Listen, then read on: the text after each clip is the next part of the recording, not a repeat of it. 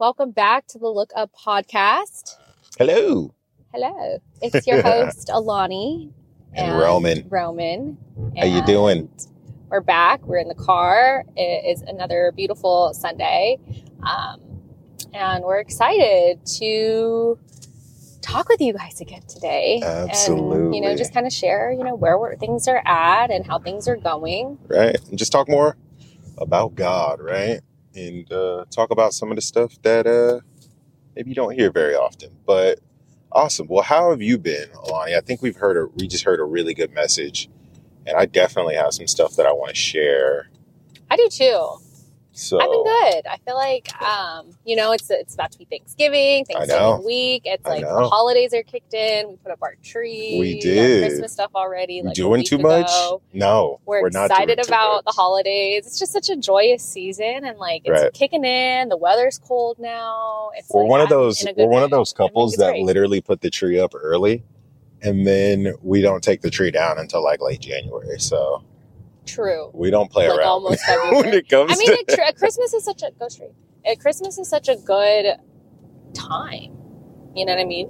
Why didn't you not want to celebrate it? You want to keep that feeling, Speaking of, it's kind of sad that sometimes it's you don't feel okay to say Christmas anymore, where it's you feel almost is it okay if I say Merry Christmas, or is that offensive?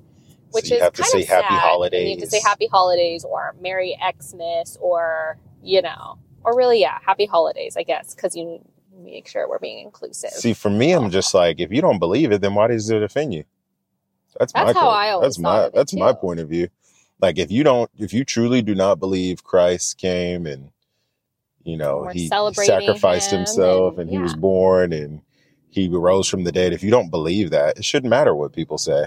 If you truly do not believe Christ is real and he exists, then someone saying Merry Christmas to you doesn't matter. Mm-hmm. That's like saying, if you don't believe in ghosts and someone says a ghost is going to haunt you, you don't get offended. You say, all right. Yeah. You know what I mean? Right? So it's just that is so true. But the reason why you get offended, because there might be something in your heart that might be thinking the opposite. And you want to hold on to your beliefs so bad. You want to guard your beliefs so bad. Because I think a lot of the times we don't want to be wrong. Mm-hmm. I know I don't. No, we all have egos and we want to protect that. So, right. Anyways, I'm going to say it. Merry Christmas. Yep. Merry Christmas. Happy New Year. And Happy New Year. A little early. But just some of the things that I was thinking about. And honestly, it was just what we just got from service and some other things too that I kind of brought up in my mind, my memory bank. It was starting to pull from is just the idea of what faith is. And we kind of talked about it a little bit last episode. We were sharing about faith and works, but I think also just looking at faith in terms of a mentality, that it isn't just optimism.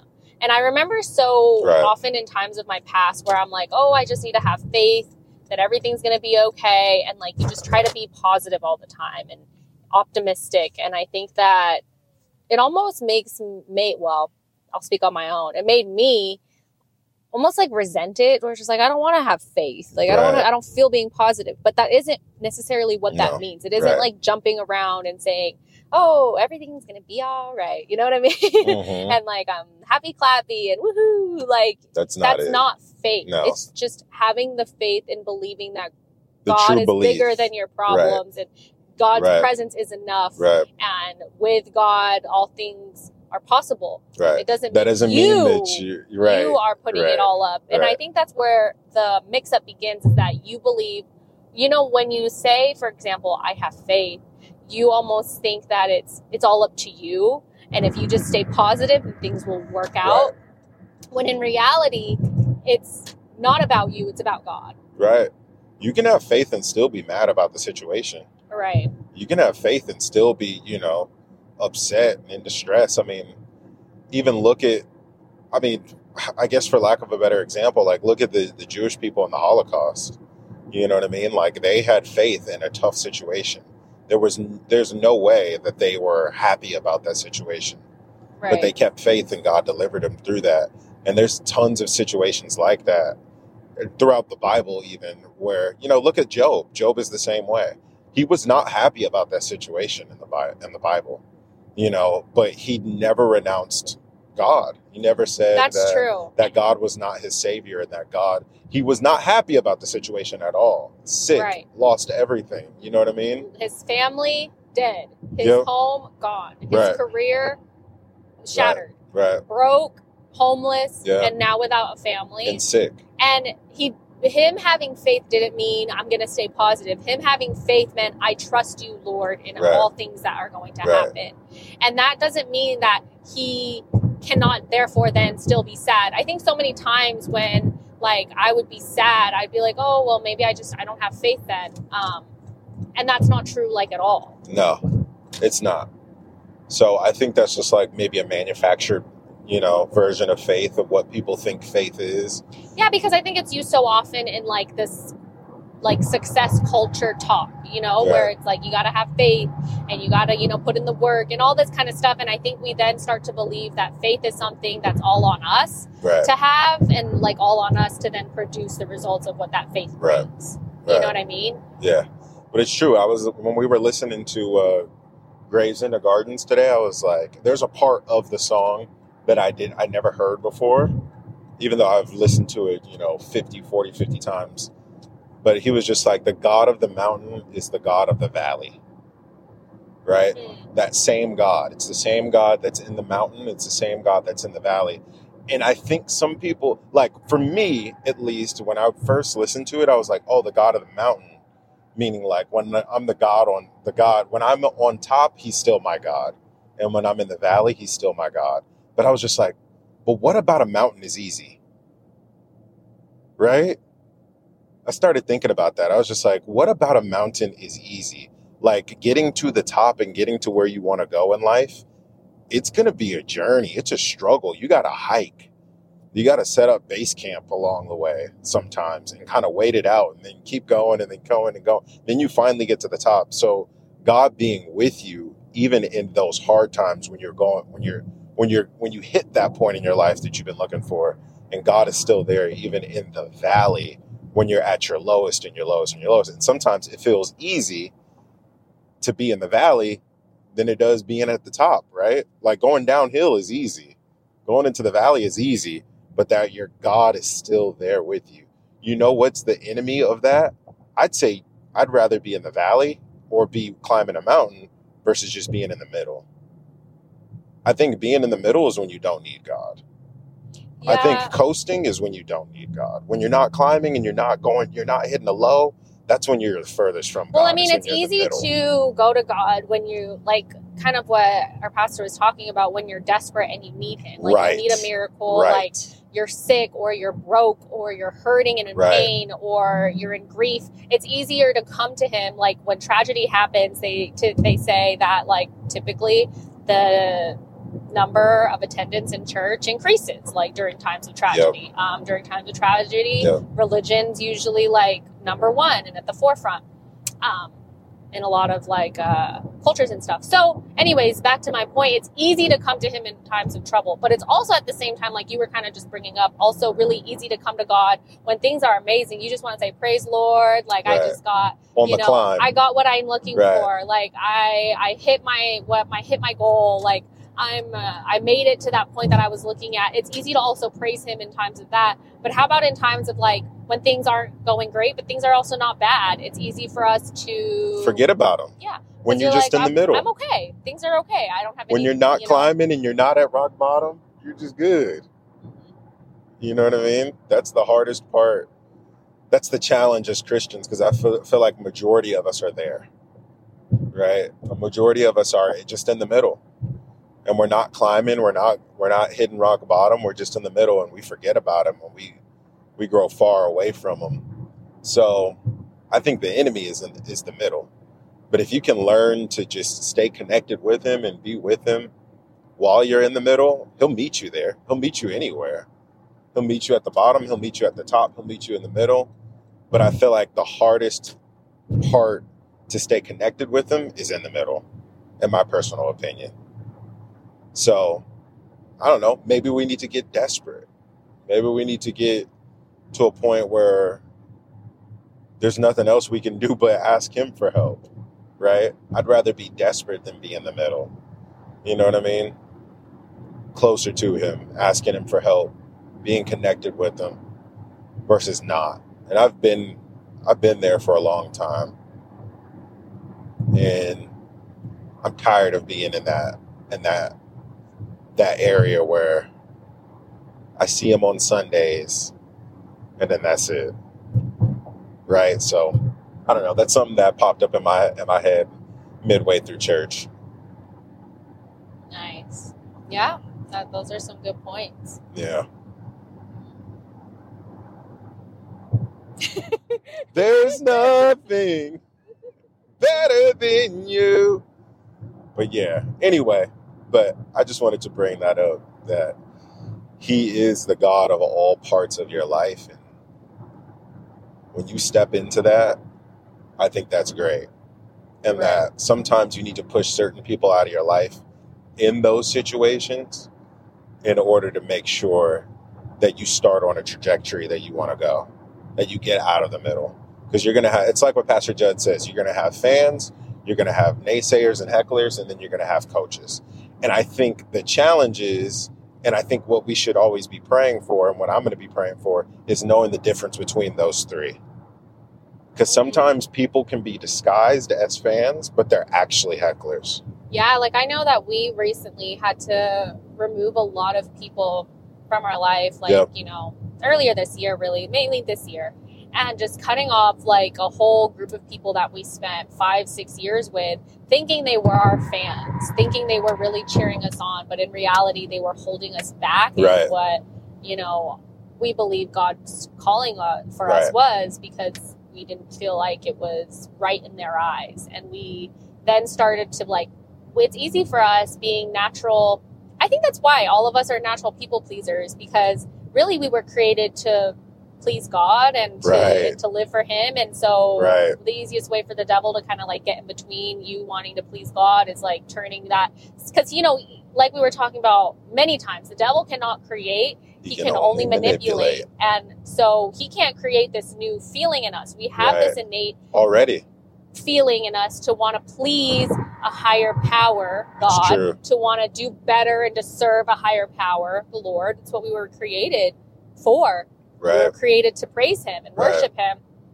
And when we start drifting, the devil can kind of come right in there and just shift that innate feeling that we already have to please a higher power, to serve a higher power, and look and shift what that higher power is in your mind to be a person, a man. And what, you know, that's how I think we were stuck in. We were stuck in looking to start pleasing a man, servicing a man, and treating another human as if they were higher, greater, better than us. And we were thinking that we would call these people our fans. We would call these people that were coaches. They're on our coaches. They're on our team. They want us to be better. But in reality, it was manipulation.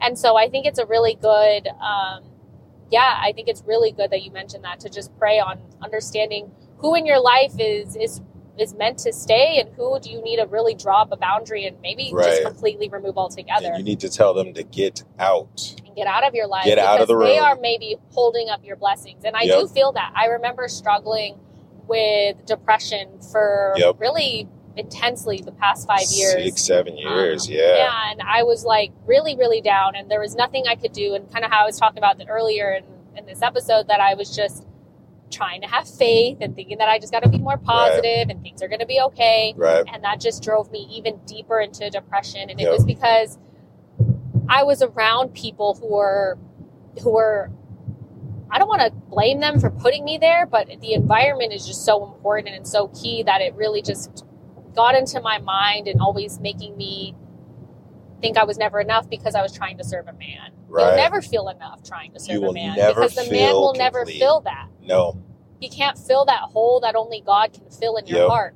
He can't make you, he can't give you the blessings that you're asking for. He can't give you the peace that you're looking for. He can't give you the joy that you're seeking. A man can't do that for you. Or woman. Whatever. I'm just saying man as in human. And you're searching for it and you're feeling that, man, it's impossible for me to be happy. Yeah.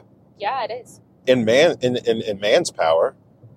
in man's might and within man's grasp. You need supernatural help. Yeah. You need spiritual help. You need help that's beyond this planet in order to feel that joy and to feel that happiness that you're looking for. Yeah. That's what people don't get. And they'll search their entire life looking for it and go through divorce after divorce and relationship after relationship or whatever it may be. It may not even be like looking for that type of love, but you're really just looking for an intimate relationship with someone that knows you beyond you. And you'll never find that on this earth. You just won't. And that's why you have to just put your priorities together. It's got to be God, then it's got to be your relationship. And then everything else comes after that. And then you kind of mix it up. Yeah, or even just trying to like find purpose too. Like we were talking about a lot, where it's like you'll try and jump from career to career or thinking like this next business move is going to help you feel that purpose. Right. And then you do it and you still feel empty. Right. And that's where I think we were at also, is just trying to fulfill these goals and ambitions that we had in our life weren't even ours. With these like quote unquote business opportunities. Mm-hmm. And it was just really pulling us further back and further away from God, because we were trying to fill that hole in our heart of purpose, of fulfillment, of servitude with something super, and just the feeling that you're just doing the right thing and you're in the right place and you're living out your purpose in life and in God's will in your life. I've been searching for that feeling for a long time.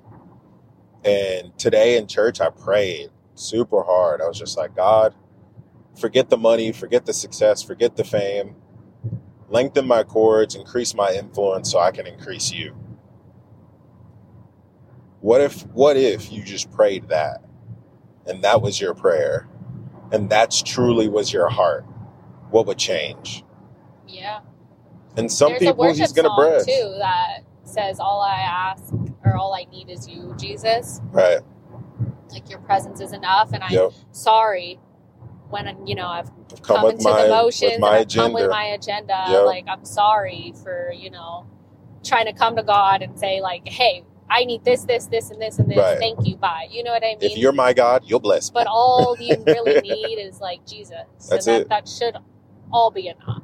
You should have no fear, no doubt, none of that when you truly believe. And I think so many times it's like, okay, then here's what the objections would be. Like, one, well, I need food. Like, I need money to live. Like, I need a place to rest my head at night. And it's like, if you just remember that verse, and I believe it's in Matthew, it's like that. I mean, you don't look at the birds and see like they're all taken care of. They never go hungry. And like, you're way more important than the birds. He's like, you don't see these flowers and how beautiful dressed they are and how gorgeous they look. He's like, you're way more important than the flowers to me in my eyes. Right. And if you look around at we were talking about in the nature, and you can see all like the stuff that he's done already in detail. And you are much more important to him than all of that is around you. Yet he puts so much detail into that. Imagine the detail he's putting in the love he's putting into your own life. Yep. And so you just got to remember that when it feels like, what? All I need is Jesus? Yeah, all you need is Jesus. And I think so oftentimes it's like, it's almost laughable